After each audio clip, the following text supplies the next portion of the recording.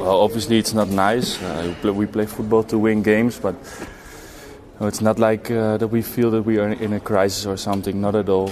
We train hard, and we are actually very confident at the moment that if we keep working hard on the training ground, keep improving on ourselves, that we get a win very short.